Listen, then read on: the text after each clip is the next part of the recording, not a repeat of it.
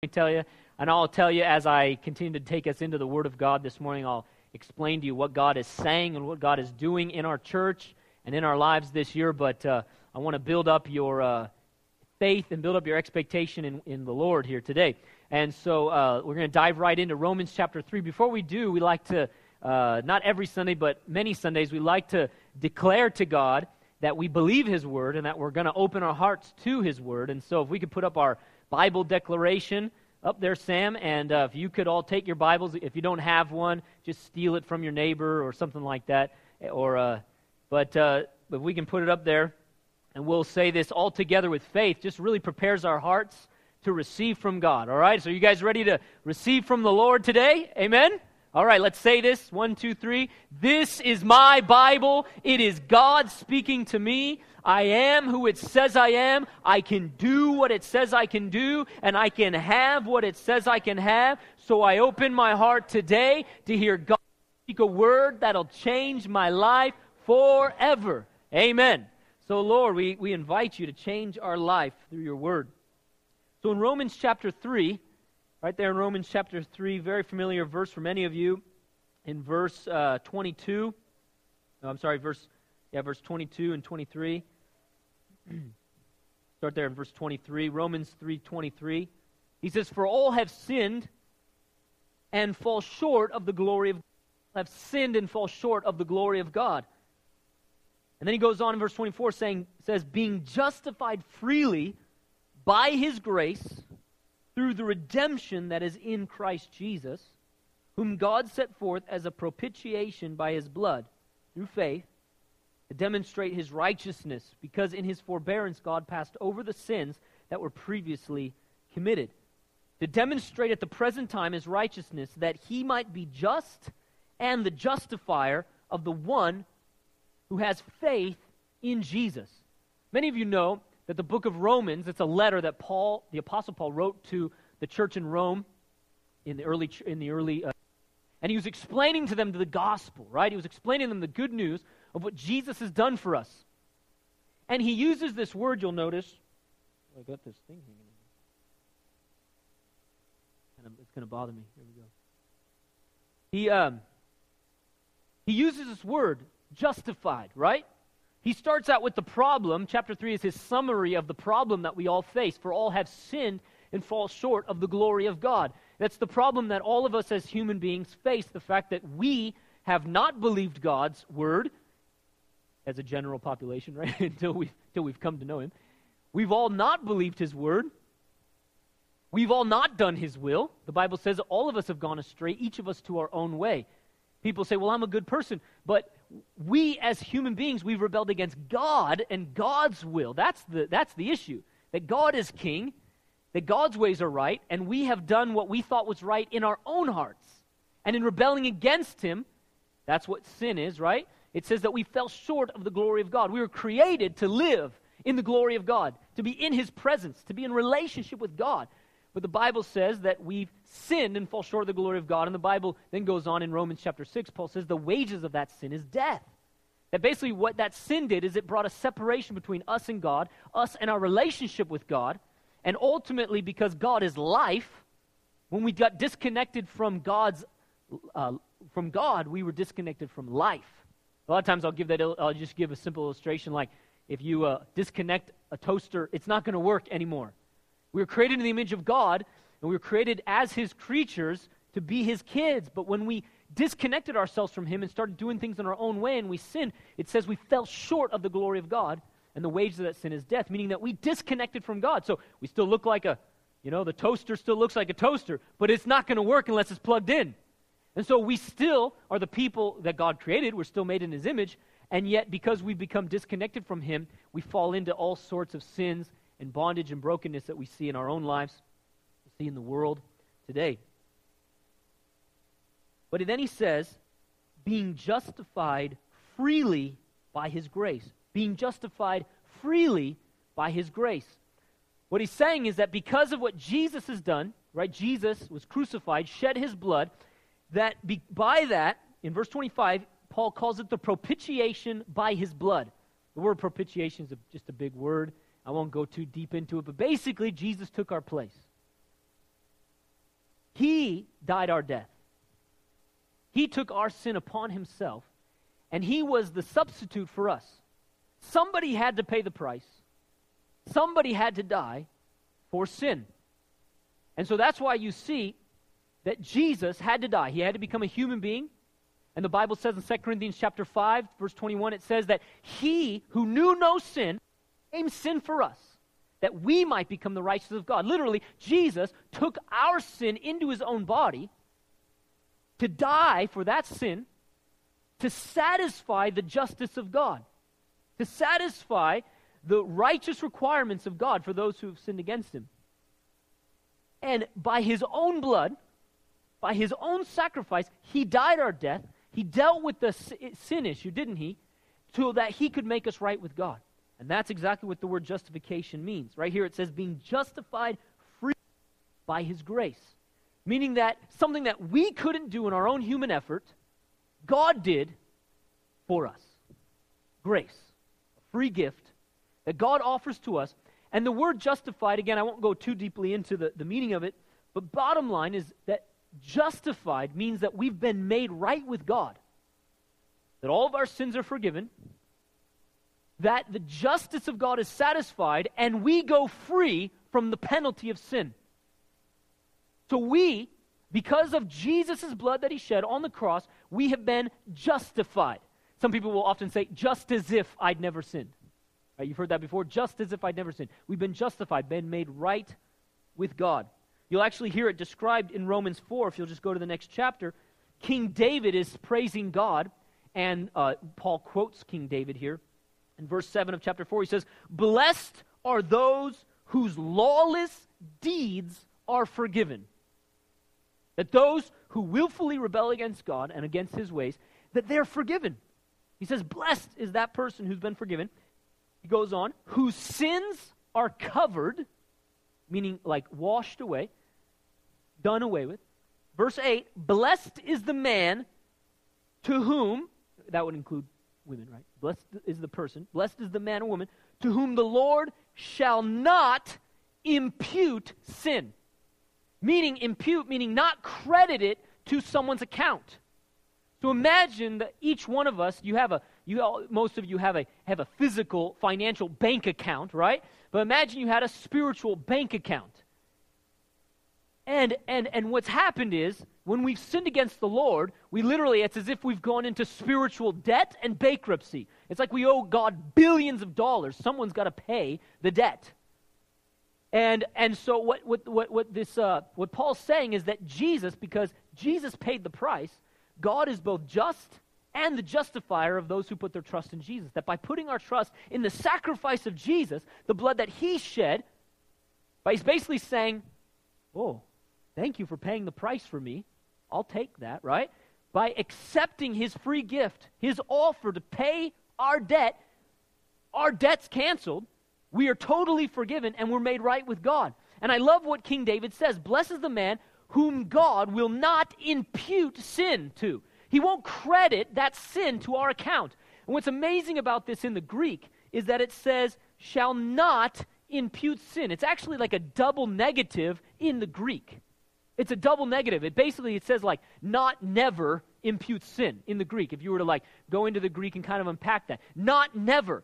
Well, obviously for us, that would be a double negative in our language, but in the Greek, what it was is an emphatic statement that it would never, ever, ever, ever be imputed to our account. So what's happened is, did you catch what I said earlier? 2 Corinthians 5, it says that he became sin for us that we might become the righteousness of God. That literally by faith, by trusting in Jesus' sacrifice, he imparts, or I should say, I should use that word, imputes righteousness, his righteousness, his perfection, his sinlessness, he imputes it to our account. So that when God looks at the ledger, when he looks at our spiritual bank account, he doesn't see sin anymore, he sees Christ's righteousness. Amen? That's what it means to be justified. Justified. Just as if I'd never sinned. He took our sin that we deserved punishment for. He gave us Christ's righteousness, imputing that to our account. And I love what David says, blessed is that person whom God will never, not ever impute that sin to our account. And then you see that concept of being made right with God there in chapter 5, verse 1. He says in chapter 5, verse 1, therefore, having been justified by faith. Therefore, having been justified by faith. Right? Do you see all that I just said? He just says in that little word there. Having been forgiven. Having our sin taken away and his righteousness imputed to our account by trusting in Jesus. Well, listen to what he says. Therefore, having been justified by faith, we have peace with God. The righteousness of God has been satisfied. Therefore, those who have been made right with God, they're at peace with God. He adopts us as his kids. He's not angry anymore, but he delights in us. We don't have to be afraid that God is going to kick us out of the family, that God's going to get tired of us and just be done with us.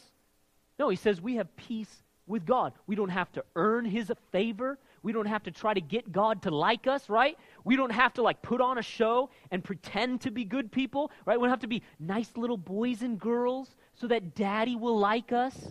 We don't have to, put on an act and lie to dad and lie to our brothers and sisters and act like we're good, but really on the inside we got stuff going on. We have to act like we're good so that dad won't be mad at us, Oh, don't tell dad, because if dad finds out, he's just going to be really mad. No, we have peace with God. Of course, he knows everything anyways, right? So, he, knowing all of our sin, when we come to Jesus, when we trust Jesus, he takes all that sin away and he gives us his righteousness. The Bible says in Hebrews that he died once for all, meaning that his death, the blood he shed, was absolutely sufficient. He doesn't have to die again. Past, present, and future, all of your sins, you're made right with God. You have peace with God. Amen? So you, who have put your trust in Jesus, you are righteous. You've been justified. God has imparted Jesus' righteousness to your account, and he sees you, not as a sinner, he sees you washed in the blood, clothed in his righteousness, he sees you right with God. And you have peace with God. And so Jesus has freed us from the penalty of sin. The penalty being death, the penalty being eternal separation from God. We're free from that. Amen? We can be confident that God loves us and accepts us, not because of our own merits, not because of our own righteousness, not because of anything we've ever done, but because of Jesus' righteousness. Yeah? Yes? That's our confidence before the Lord. That's our confidence before God, that we will spend eternity with God because of what Jesus has done for us. And he already died, yes? And he's already paid the price. It's already finished. And those of us who have put our trust in Jesus, it's like receiving the gift. The gift's already been paid for. Often I'll tell people, it's like if I bought you a car. The car's down at the dealership. You don't have to pay me for it. You don't have to do anything for it. The car's down at the dealership. What do you need to do, though? You need to believe me and go down and pick up your car. And it's the same thing. If you're here today and you've not put your trust in Jesus, it really is simply that. The Bible says that those who confess Jesus as Lord, make him their Lord, and believe that Jesus died and rose again, real simple. It's like receiving a gift. You just say, thank you, I received that gift. And it's by trusting Jesus that exchange is made, right? He takes our sin, he gives us his righteousness. But he didn't just free us from the penalty of sin. He didn't just free us from the penalty of sin. See, Paul goes on in at the end of Romans 5, and he makes a statement here. He says in verse 21 of chapter 5, so that as sin reigned in death, even so grace might reign through righteousness to eternal life through Jesus Christ our Lord. Oh, let me back up here. Verse 20. Get the context here. Verse 20. Moreover, the law entered that offense might abound. But listen, but where sin abounded, grace abounded much more. Where sin abounded, grace abounded much more. So that as sin reigned in death, even so grace might reign through righteousness to eternal life through Jesus Christ our Lord. So do you see what Paul says in chapter 5? He says, there's some of you here who say, but you don't know what I've done. You don't know what I've done. Well, I don't, but Jesus does, right? God does. He's the judge. He said, you don't know what I've done, and I'm not worthy, and all this stuff. And so Paul says, you got to understand, where sin abounded, grace abounded all the more. But what about all the bad stuff that's happened in this world? What about all the bad things that people do? Where sin abounded, grace all the more. What Paul's saying is that no matter how much you and I have sinned or will sin, the grace is more. Right? So you say, well, I've got like $1 billion debt. Well, that's all right because God's grace is like trillions. Oh, well, I've got trillions of debt. Oh, that's all right because God's got even more grace, right? I don't even know what the word would be, right? Too many zeros for me to count. No matter how many zeros you've got behind your sin, he's got more zeros, right? His grace is stronger, bigger than your sin. That's what Paul's saying. So where sin abounded, grace abounds more, right? So, right? You say, but I, what does the word say? But God, right? But I did, yeah, but God did, right?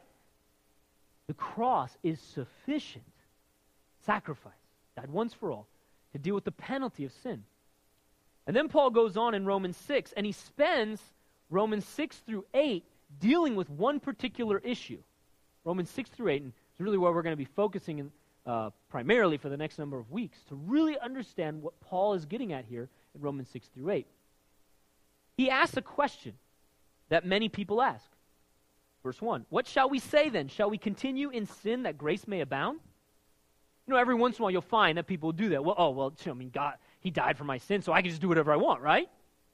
Well, Paul says, what? You know, what are you talking about, right? And most of us know this. He says, what shall we say? Shall we sin? Shall we continue in sin that may abound? Certainly not.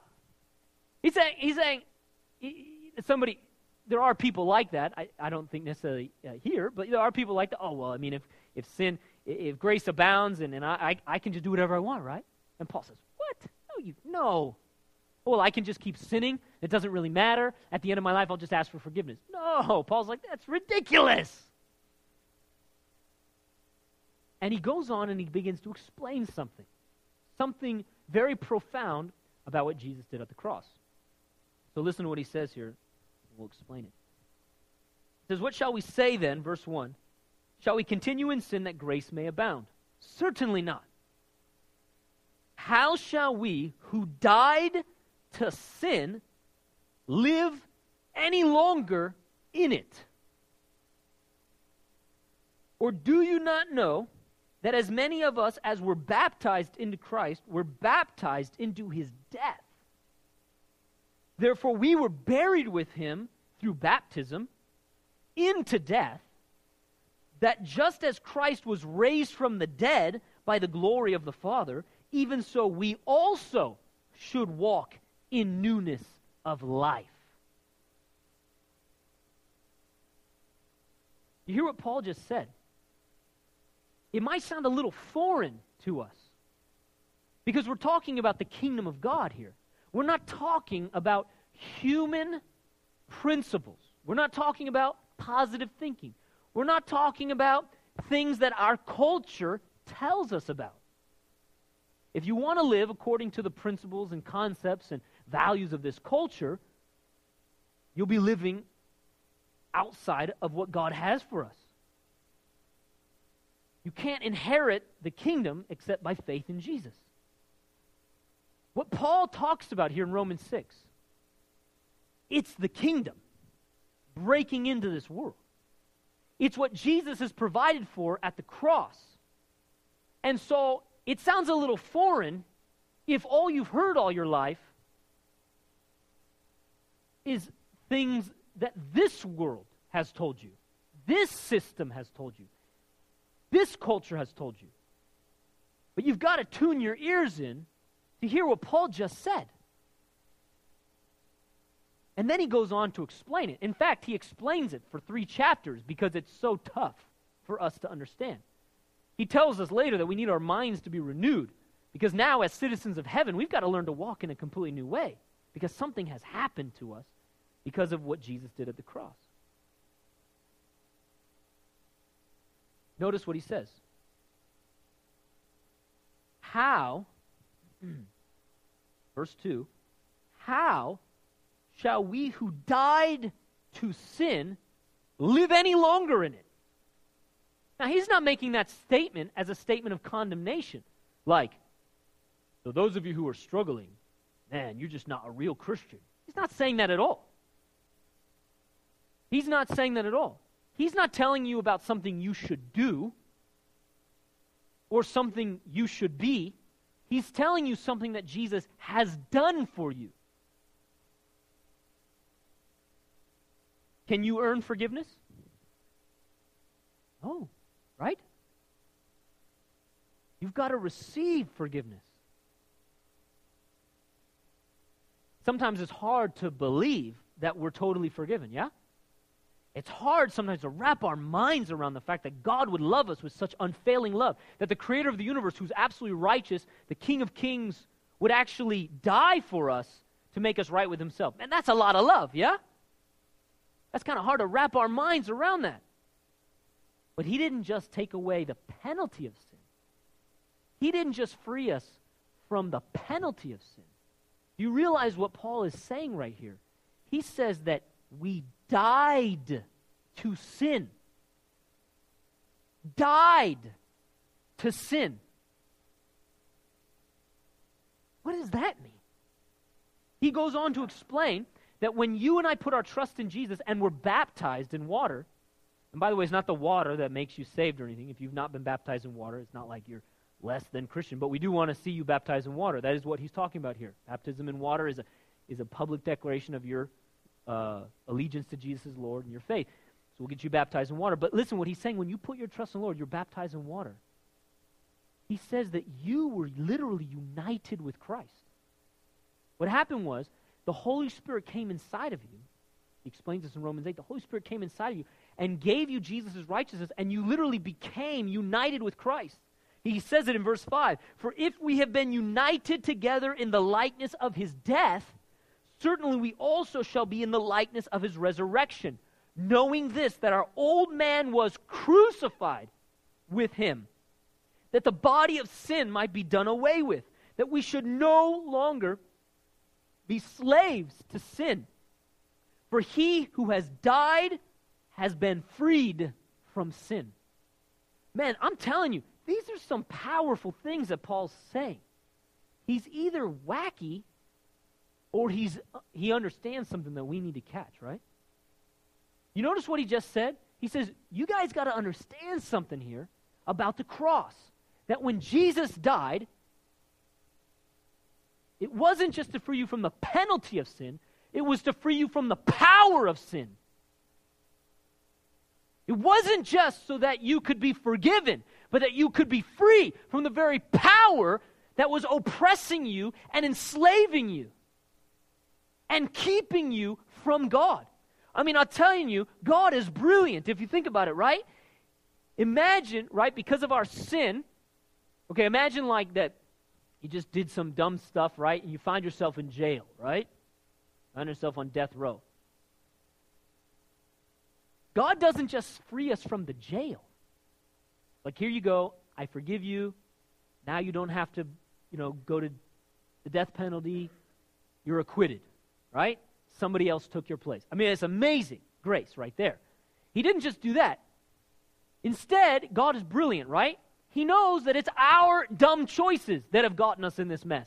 It's our unbelief. It's our sin. It's our rebellion. It's our foolishness that has gotten us into this mess, right?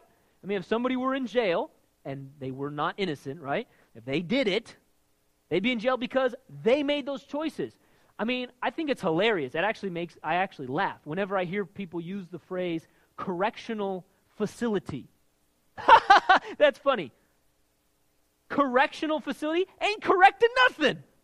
We all know that, man, do we have very, very full jails in America and especially in California, right? And they are not doing anything to rehabilitate people. I mean, I'm sure some of them, they try their best, they do their best, but come on, we know they are not correctional facilities. Think about we as Americans, what kind of TV shows generally Americans watch? Get the bad guy, throw him in jail, right? Because we want justice, we want revenge, we want those types of things. God's so brilliant that he doesn't just deal with the penalty of sin so that we could come home to him and have eternal life. He deals with the power of sin. He actually crucifies the very source of the problem. our own selfishness, foolishness, and rebellion. Isn't that brilliant? So the very thing that gets us into trouble, the very thing that causes us to make bad choices and leads us into death, he dealt with at the cross. You hear what I'm saying? That the cross is so sufficient that he didn't just deal with the penalty of sin, he dealt with the power of sin, so that you're not just forgiven, you are absolutely free. Yeah? Anyone else excited about this? Now, it's sometimes hard to believe that we're forgiven, but it's also sometimes hard to believe that we're actually free. Listen, Christ's righteousness in you is not just you being right with God. Christ's righteousness in you is literally his life and character and power dwelling inside of you, him inside of you, empowering you to become like him. Righteousness is actually an ability given to you, not just a position. Oftentimes we'll talk about that. Justification, righteousness, is that we are positionally right with God. Amen. You are positionally right with God because of the grace of God. But listen, righteousness is the power of God.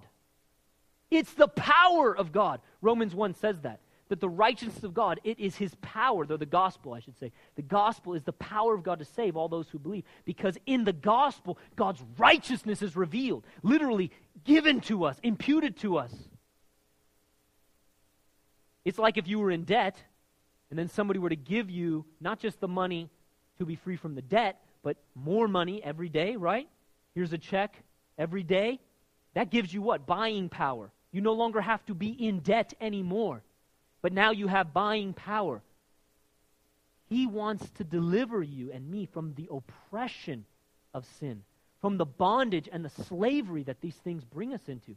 He wants to free us from the very things that destroy our relationship with God, our relationship with each other, that hurt us emotionally, spiritually, financially, all that stuff. He wants to free us, and what has he done? He has provided for that freedom at the cross. The cross, the blood of Jesus is sufficient. It's sufficient. Amen? He doesn't have to die again to set you free from sin. He's made a promise to finish what he started in you. And he doesn't have to die again. He's already made the provision for you to be free. And that's what Paul's saying here in Romans 6. He says you have died to sin. Died to it. I mean that when you put your trust in Jesus, when he died, you died. Now when I say you died, I don't mean like your spirit, the real you, but rather the old man, what Paul calls the old man. Another time he calls it the body of sin. Listen to what he says here. So in verse 2 he says you died to sin, right? And then he says in verse 6, knowing this, that our old man was crucified with Jesus. Then he tells you what that old man is. The body of sin. He's talking about all those desires, habits, thoughts, inclinations that lead us away from the will of God, right? Those compulsive behaviors, those addictions, those wrong ways of thinking, those lies that we believe. That's what he means by the body of sin, that the value system of this world that is anti-God, those desires and those impulses and things like that, those habits, those ways of thinking that lead us away from the Lord. You know, when we talk to kids, we'll tell kids that sin is anything that we think, say, or do that displeases God. We could also add that brings brokenness to us. It's really all that sin is. Sin is not some religious word. Well, I mean, maybe for many people it is. But a lot of times when I talk to people about sin, I just say that which is unwhole or unhealthy, that which is not whole, that which is broken, that which is not love. It's really simple in that sense. So when we talk to kids or when we talk to people, it's simple to say that. But I've told adults that before, and sometimes they're like, oh, you know, ouch. Anything I think, say, or do that displeases God. But I'll tell you, anything that displeases God is also what brings brokenness to us. His ways are only good and always good. He only created us, only made commands, only made promises for our good. All the ways of God are good and right. And so it's when we don't believe that that is true and we do it our way that we get into a lot of trouble. But notice what he's saying here. We died to sin. our old man was crucified with him. Do you notice the past tense here? Do you notice that it's past tense? Do you notice that it doesn't say, if you're a good Christian, you would crucify your flesh, brother? Do you notice that? Good Christians, they put to death their sin. It doesn't say that. It doesn't say that. But guess what? I don't know what it is, but for some reason when Christians read the Bible, that's what they hear. You can't earn forgiveness, and you can't earn your freedom. It's not your righteousness that makes you right with God, and it's not your righteousness that gives you the power over sin. It is His righteousness, His life, and His power in you. So that it's something He has already done, already paid for, and when you put your trust in Jesus, you are united with Christ, and your old man, that all those wrong ways of thinking, all those wrong ways of talking, all those wrong ways of relating, all those wrong ways of dealing with money or relationships or sex or whatever it is, has been crucified to the cross. And you have died to that sin. You are free from its power, meaning you're not its slave anymore. You're not under its oppression. You're not under its bondage. You're not expected to obey it anymore. Sometimes we feel like, well, I've got to. Sometimes we stay in bad relationships. We stay in habits because, well, I've always lived there. And that's just the way I've done it, right? You are free from that bondage. You are free from that expectation. You are free from that, and you are free to now live the life God has called you to live. I love it in 1 Peter 4. He says it this way. 1 Peter 2. He himself bore our sins in his body on the tree, that we, having died to sins, might live for righteousness. You hear that? We died. He took our sin so that we would die to that sin and live for righteousness. Or 2 Corinthians 5 that says, behold, your new creation. Old has passed away. The new has come. He says, behold, all things have become new. So literally that old stuff of sin has passed away, and you've been ushered into a new life, a life where Christ's righteousness dwells in you. Or in 2 Peter 1:3, His divine power has given us all things that pertain to life and godliness through the knowledge of Him. Through knowing Him, through putting our trust in Him and coming into an intimate relationship with Him, through that knowledge of Him, we receive the power of God, literally divine power, His power, which is His righteousness, to give us anything and everything we need for life and godliness, so that we can say with Paul, I can do all things through Christ who strengthens me. That's why we can say that, because nothing is impossible to God, and therefore through His power, His love, and His righteousness, we can do all that He's called us to. In Isaiah 61, Jesus it's prophesying about Jesus' ministry, and we know that He quoted this in Luke chapter 4. And Jesus says this about His own ministry. Listen, He says, He sent me to heal the brokenhearted, to proclaim liberty to the captives, and the opening of the prison for those who are bound. You know what he's saying? That's the ministry of Jesus. That's what Jesus did when He was on earth. That's what He continues to do. Free people from that prison and bring healing to their hearts. See, the reality is all of us can relate. You may not use the word sin, but all of us can relate to things that we struggle with, things that hinder us, things that keep us from becoming who we were created to be. In fact, so often, the struggles that all of us face as human beings are so common that we use phrases like, well, I'm just a human being. We say things like, well, it's normal. It's normal. We'll tell people, well, it's just normal for you to struggle with that, or it's normal for me to struggle with that because you're just a human being. Right? We'll say that. We'll say things like, well, death is just a normal part of life. I'm not really sure what part of death is a normal part of life. That's what I'm saying. We pick up these concepts from our culture. But we're not to think like our culture. We're to think like the people of God's kingdom, right? The Bible says death is an enemy of God. that Jesus has dealt with at the cross so we could have eternal life. Death is not a normal part of life, nor is sin. You were created to be in the image of God. Sin is an enemy of this creation and has brought brokenness.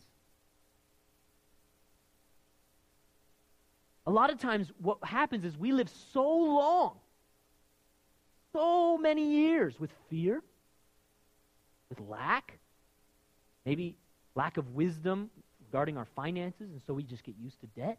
Maybe so long with pain in our bodies that we just begin to think, that's life. That's normal. But you've got to understand, it's not.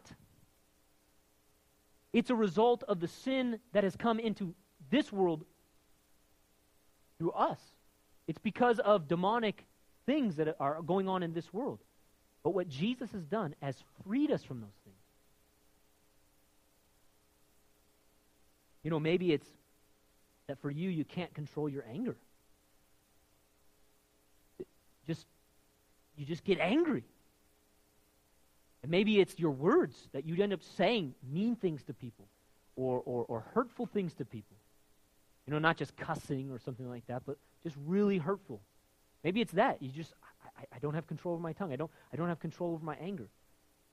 Or maybe for others, it's just this crippling feeling of insecurity, which isn't necessarily sin, but it's rooted in lies, right? Fear that causes sometimes one person, it causes them to procrastinate or be lazy. Fear or insecurity that keeps, oftentimes, I know I talk to some men sometimes, that just keeps them from really stepping out into maybe their ministry or into an occupation. And so often we just settle, don't we? Sometimes it's fear of getting out of an unhealthy relationship. Oftentimes I've seen people will embrace brokenness in a relationship, or they'll allow themselves to be hurt, or they'll continue to stay in debt because that's what's familiar. I remember talking to a girl one time, just a teenage girl, about the Lord, and I remember sharing the gospel with her, and we were talking, had a great conversation. But when I asked her, this is always stuck in my mind, of all the people I've talked to about the Lord, and I remember asking her, do you want that? Do you want the freedom, the forgiveness that, Jesus paid for? And her response was so interesting. She totally acknowledged that it was awesome and even maybe potentially true. She even acknowledged that she's seen God change people's lives. Like some of her friends were genuine Christ followers. So that was always nice. It's always nice when you talk to somebody who actually has a witness. Okay? But I remember her saying, no, I feel like if I let go of the life I'm living, I'll be letting go of that and I'll have nothing. Right? I'm sure it was friends or other things and lifestyle she was living. There were some specifics, right? And it just always stuck in my mind that she would rather stay in the familiar than step out into the freedom that God has. Some of us, Jesus has flung open the door of the jail. He's declared you forgiven and free, and some of us are still staying in the jail because we feel comfortable there. We feel comfortable sometimes with our fears, our insecurities, or with our anger. Maybe it's things that have happened to you, tragedies that have just caused you to be stuck, maybe stuck in sorrow or stuck in depression. Sometimes we live in a place of loss. It's not that those tragedies weren't hurtful or hard, but sometimes we just stay in that place where we literally, somebody has hurt them and that person's dead, and we continue to allow them to torment us. Because right? Sometimes it's bitterness and unforgiveness that is bondage to us and keeps us enslaved literally to the past. I know many times for people, it's shame. It's things that we've done in the past or things that have been done to us, and it's like, well, I know God has forgiven me, but I can't forgive myself. That's a bondage, isn't it? To actually stay in a place consistently where I can't go into the fullness of God because of shame, because I'm not worthy, or because I can't forgive myself. Do you see? These are bondages. Does that make sense? These are the things that Jesus died for, to set us free from. If we really don't have to go very far to understand when Paul says you've died to sin. I mean, if you really just listen to what the works of the flesh are. Listen to this. Paul just lists it one time. He says, these are the works of the flesh: adultery, fornication, uncleanness, lewdness, idolatry, sorcery, hatred, contentions, jealousies, outbursts of wrath, selfish ambitions, dissensions, heresies, envy, murders, drunkenness, revelries, and the like. I remember one time I read that to a new believer. I mean, I wasn't even trying to focus on that. I just read that, and I was moving on to Let's Walk in the Spirit stuff. And he said, well, it's like describing my life, you know? It's true. We've all lived there. I mean, well, I don't know about all of us. I know I've lived there. I'm like, oh, ouch, ew, ow, wow. You know what I'm saying? Uncleanness, envy, where you're comparing yourself to others. It's a bondage that keeps you from ever enjoying your blessing by comparing to others and judging others. And envy, outbursts of wrath, selfish ambitions. Paul talks about other ones that like covetousness, always this deceit that wealth will solve my problem, the love of money, the greed that drives us forward. Right? Listen to what Jesus says. He talks about these things that come out of our heart. And he says, these are the things that come out of our heart. From our heart proceed evil thoughts, adulteries, fornications, murders, thefts, covetousness, wickedness, deceit, lewdness, an evil eye, which is basically envy, blasphemy, pride, foolishness. Right? There's foolishness in our hearts so often when it comes to our relationships. We just are like, I just have no idea what to do with this relationship. Some people, they just self-destruct relationships because they have no idea what to do with the relationship. They don't know how to bring it to resolution. They're like, I just want peace, so they'll just get out because they don't have wisdom from God. That foolishness is bondage. It's sin. Or Jesus says evil thoughts. Maybe some of you, you may struggle with just thoughts that are crazy. Thoughts maybe of self-hatred, suicidal thoughts that you're just like, oh, where did that come from? Or thoughts of just wanting to hurt somebody that has hurt you. Or impure thoughts. Your mind's going crazy and you're thinking about maybe some other man or some other woman that you shouldn't be thinking about. And you're just thinking, oh, my thoughts are out of control.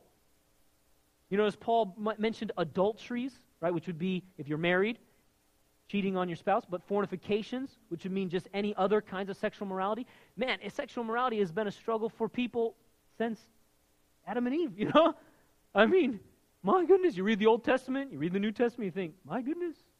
Sexual morality is such a difficult thing as Christians for us to understand our own sexuality, to walk in purity, to get control of some of those desires and habits and things that we do with our body and in relationship. Obviously, sex is to be meant for in the context of marriage between husband and wife, and in that purity, it's beautiful and it's powerful, but it just gets so distorted, doesn't it? It gets so messed up, and our culture has all the media tempting us and stuff. And so to be able to, for men, for example, or women to get in control of their eyes, get control of what they're looking at, what they're thinking about, control of their bodies. And this is the kind of thing that we're talking about here. Do you see what I'm saying? Again, this isn't meant for condemnation. What I'm saying is Jesus says this stuff is coming from our hearts. Paul says this is our flesh. But what did he already just say? What did Paul just say? You died to that sin.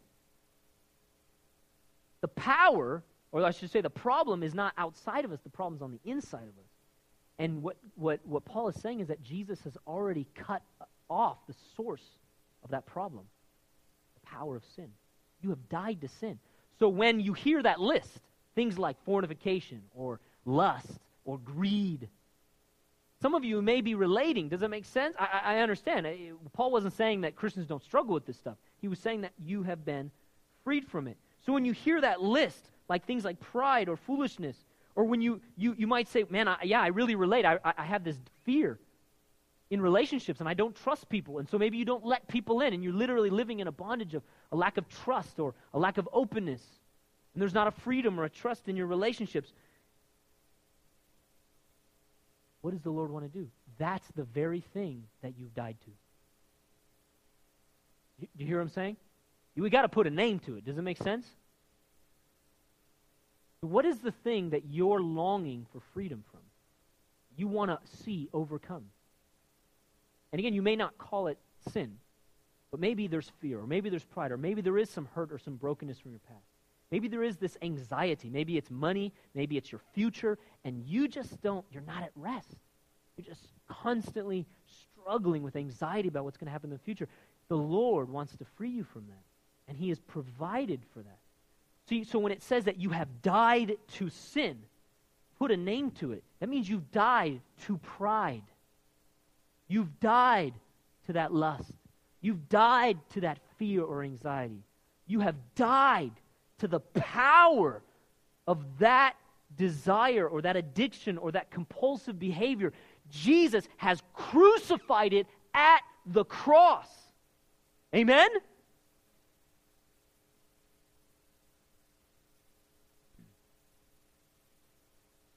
That's really what the word of the Lord is for this year. The Lord is saying that this is a year of breakthrough and of victory and of freedom. It's a year where many of us are going to step into the promises that God has for us. We're going to move into our promised land. It's like, if you can imagine from the Old Testament stories, freedom from Egypt and moving into Canaan land, the promised land. This is a year of freedom, and it starts right here, right today. New year and a new thing that God is doing. See, this is the year where God is going to bring restoration to many of you. You know, I've been using that count metaphor, and literally the Lord is saying, I'm going to break off financial debt. I'm going to bring restoration to people financially, but it goes way more beyond financial, spiritual. That maybe you've been sowing into things and you've not seen the return on your investment. Could be financial, but could be relational. Could be somebody that you're praying that they would come to know the Lord. I sense that in my spirit. There's people you've been praying for. There's promises that you have from the Lord, and the Lord is saying, this is the year you'll see a return on your investment, that what you have sown into, you're going to reap that harvest. The Lord is saying you're going to step into your promises. The Lord is saying you're going to step out of that bondage. That's why we're starting right here, the first Sunday of the year, on a message that you have overcome because Jesus has overcome. That's where this whole thing begins. Now, this whole series, I'm going to literally walk us into understanding the battle that we're in, because it's a battle. I'm going to help us to understand what it looks like to walk in the Spirit from Romans 6 through 8. But also, we're going to deal with very specific things. We're going to see what the Word has to say about freedom from things like anger or lust or anxiety and fear. Because, again, it's not like just some general ambiguous thing called sin. No, sin is literally these specific things like pride. And the Lord wants you to understand what He has done for you, and He wants you to learn the principles in the Word of God of how to walk in freedom and victory and overcome these things. Now, for some of you, it could be something that you've lived in for years. It could be something that your family has lived in for years. For some of you, it might just be something that, man, I just want to overcome this thing, you know, and I want more of the fruit of the Spirit in this area of my life. It could be just something that maybe last year you were hurt in some areas, and you want to overcome that and step into some healing. That's why it says in Isaiah 61, He came to heal the brokenhearted. The Lord does not want you to stay in a place of brokenness. He wants you to move into a place of wholeness.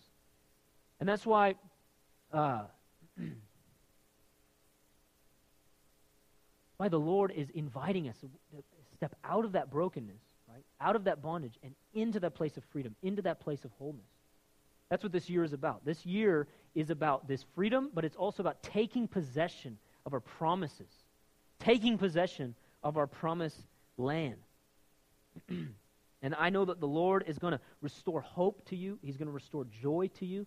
Sometimes the very thing that we need freedom from is despair and hopelessness. Sometimes we've lived in that bondage for so long that even to hear this message can be hard. To believe and to grab hold of the hope that the Word says, I have died to sin, and to grab hold of that and to believe it. Sometimes that's the very thing we need to overcome, is the unbelief. Can you believe that the Lord would set you free even from the unbelief so that you could believe this Word and apply it to your life? Amen? But this isn't just Bible verses I'm going to give you. This is a prophetic word from the Lord. And this is something that God has walked me through on so many areas. When I read those lists, like the works of the flesh and the stuff that comes out of our heart, I'll tell you, the Lord has confronted me on so many of those things. So many of those things I've lived in for years. And yet the Lord, one by one, has set me free. The principles I'm going to be teaching you are prophetically from the Lord, but they're things that I have applied to my life. And I'll talk to you more about that. But things like envy, things like insecurities that have paralyzed me, things like lust, things like anger, the Lord has worked powerfully and continues to work in my life. but listen, it's not because, oh, I'm a good Christian. It's because the power of his righteousness has set me free from these things. And I'm going to share with you what God has done in my life, and I'm going to prophesy the word of God to you so that you can see how is it that I can overcome these things. Amen? Let me end with this. There's this thing in the Old Testament, one of the laws, called the Jubilee. Jubilee. It's very interesting. After 50 years, every 50 years, the nation of Israel were supposed to celebrate what's called a Jubilee year. A Jubilee year. Now, historically, we don't think they ever did. But it's a brilliant economic strategy, by the way, those of you who are economists and fighting for justice. It's brilliant because it keeps the rich from getting rich and oppressing the poor and the poor from getting poor. It's a brilliant economic strategy. But on the Day of Atonement, which is significant, right? The Day of Atonement, which Jesus fulfilled by dying on the cross for our sins. On the Day of Atonement, a trumpet would be blown, and a declaration would go forth, which Isaiah 61 fulfills, proclaiming liberty to the captives, people who were in debt slavery, people who were in bondage, and people who had lost their land, their promised land, their inheritance. And the declaration would go forth, and a trumpet would be sounded, and everyone who had been in debt slavery, every debt canceled, they were released from slavery, and they were able to go back to their inheritance and return to their land. That's amazing, isn't it? Like I said, it's brilliant economic strategy. But listen, Jesus has fulfilled it. He will continue to fulfill it. But he has fulfilled it. He is the Jubilee. That's what Isaiah 61 is all about. He is the one who sets the captives free. He is the one who ushers in the grace of God and proclaims freedom and brings us into our promised land. But can you imagine being that person who had been for years in debt and a servant of somebody else? Can you imagine? Maybe even being the kid, the son of your dad. Maybe your dad, because of foolishness, lost his land, and you were raised as someone else's servant because of your father's debt. Many of us struggle with things because of our parents. Can you imagine being that person? For year after year after year after year after year, you continue to be in that debt. Year after year after year, you don't own your own land. But then one day, the Day of Atonement, it's the 50th year, one day, you hear the trumpet below. You know what the law says. And you know that trumpet is the declaration you are free and you get to go back to your land. How would you feel? Boy, that'd be kind of exciting, wouldn't it? Now, what do you need to do? You need to get up. Thank you, Master, for taking care of me. And you're going to go back to your city, and you're going to go to the elders of the people, and you've got to tell them, I'm ready to receive my land. But listen, the trumpet blowing is the declaration, it's done, the old has passed, the new has come. Does it make sense? It's the declaration, debt's canceled, slavery freed, you can go back to your land.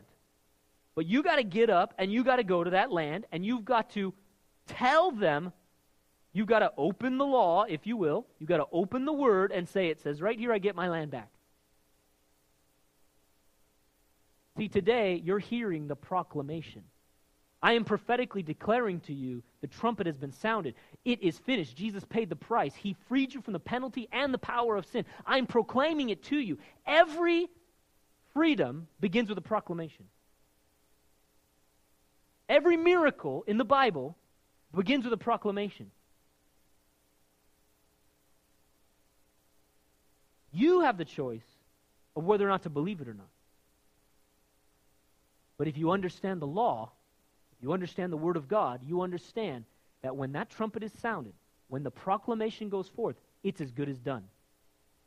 Now you got to go up and you got to tell them, I'm ready to receive my land. You got to work your land. There's some work to be done. And I'm going to teach you how to live these principles out to see this victory. But listen, the proclamation is being made. Do you flow with me? How's that sound? Does that sound good? Does that sound victory sound good? Breakthrough sound good? Is there something in your life that you want freedom from? Is there something you want to see overcome? Is there something where you want to see breakthrough and you want to move into your promised land? Because if you do, this is what God is going to do in your life. And I am saying to you, in my statement right now, it's like a trumpet is blowing. And some of you who have lived in despair, or some of you who have struggled to believe God, or some of you who have said, I've tried this before and I failed, some of you need to just hear the trumpet blow. It's not about you. It's about what He's done at the cross. It's not about what you've done. It's about what He's promised in His Word. It's His power that He's made available to you. Hear the trumpet blow today. Hear the proclamation. You are free. Amen? Amen. Clint, lead us in response.